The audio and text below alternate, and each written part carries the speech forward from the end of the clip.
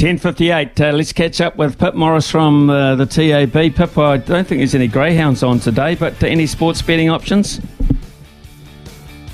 Certainly isn't, but yes, we'll talk about the cricket first. India up against Australia. I can tell you 60% of the turnover in the head-to-head market is on the Australians at $1.86. Smithy, very popular there. As far as the NRL goes, I can tell you the Warriors, they'll play on Friday night against the Raiders at their home ground. 75% of the turnover is on the Warriors to keep on their winning streak at $2.50. And we do have a nice promotion with the TAB. Place a pre-match head-to-head bet on the NRL during round 15. And if your team is ahead by 8 or more at half-time, we'll pay you out as an early winner. So a nice incentive there.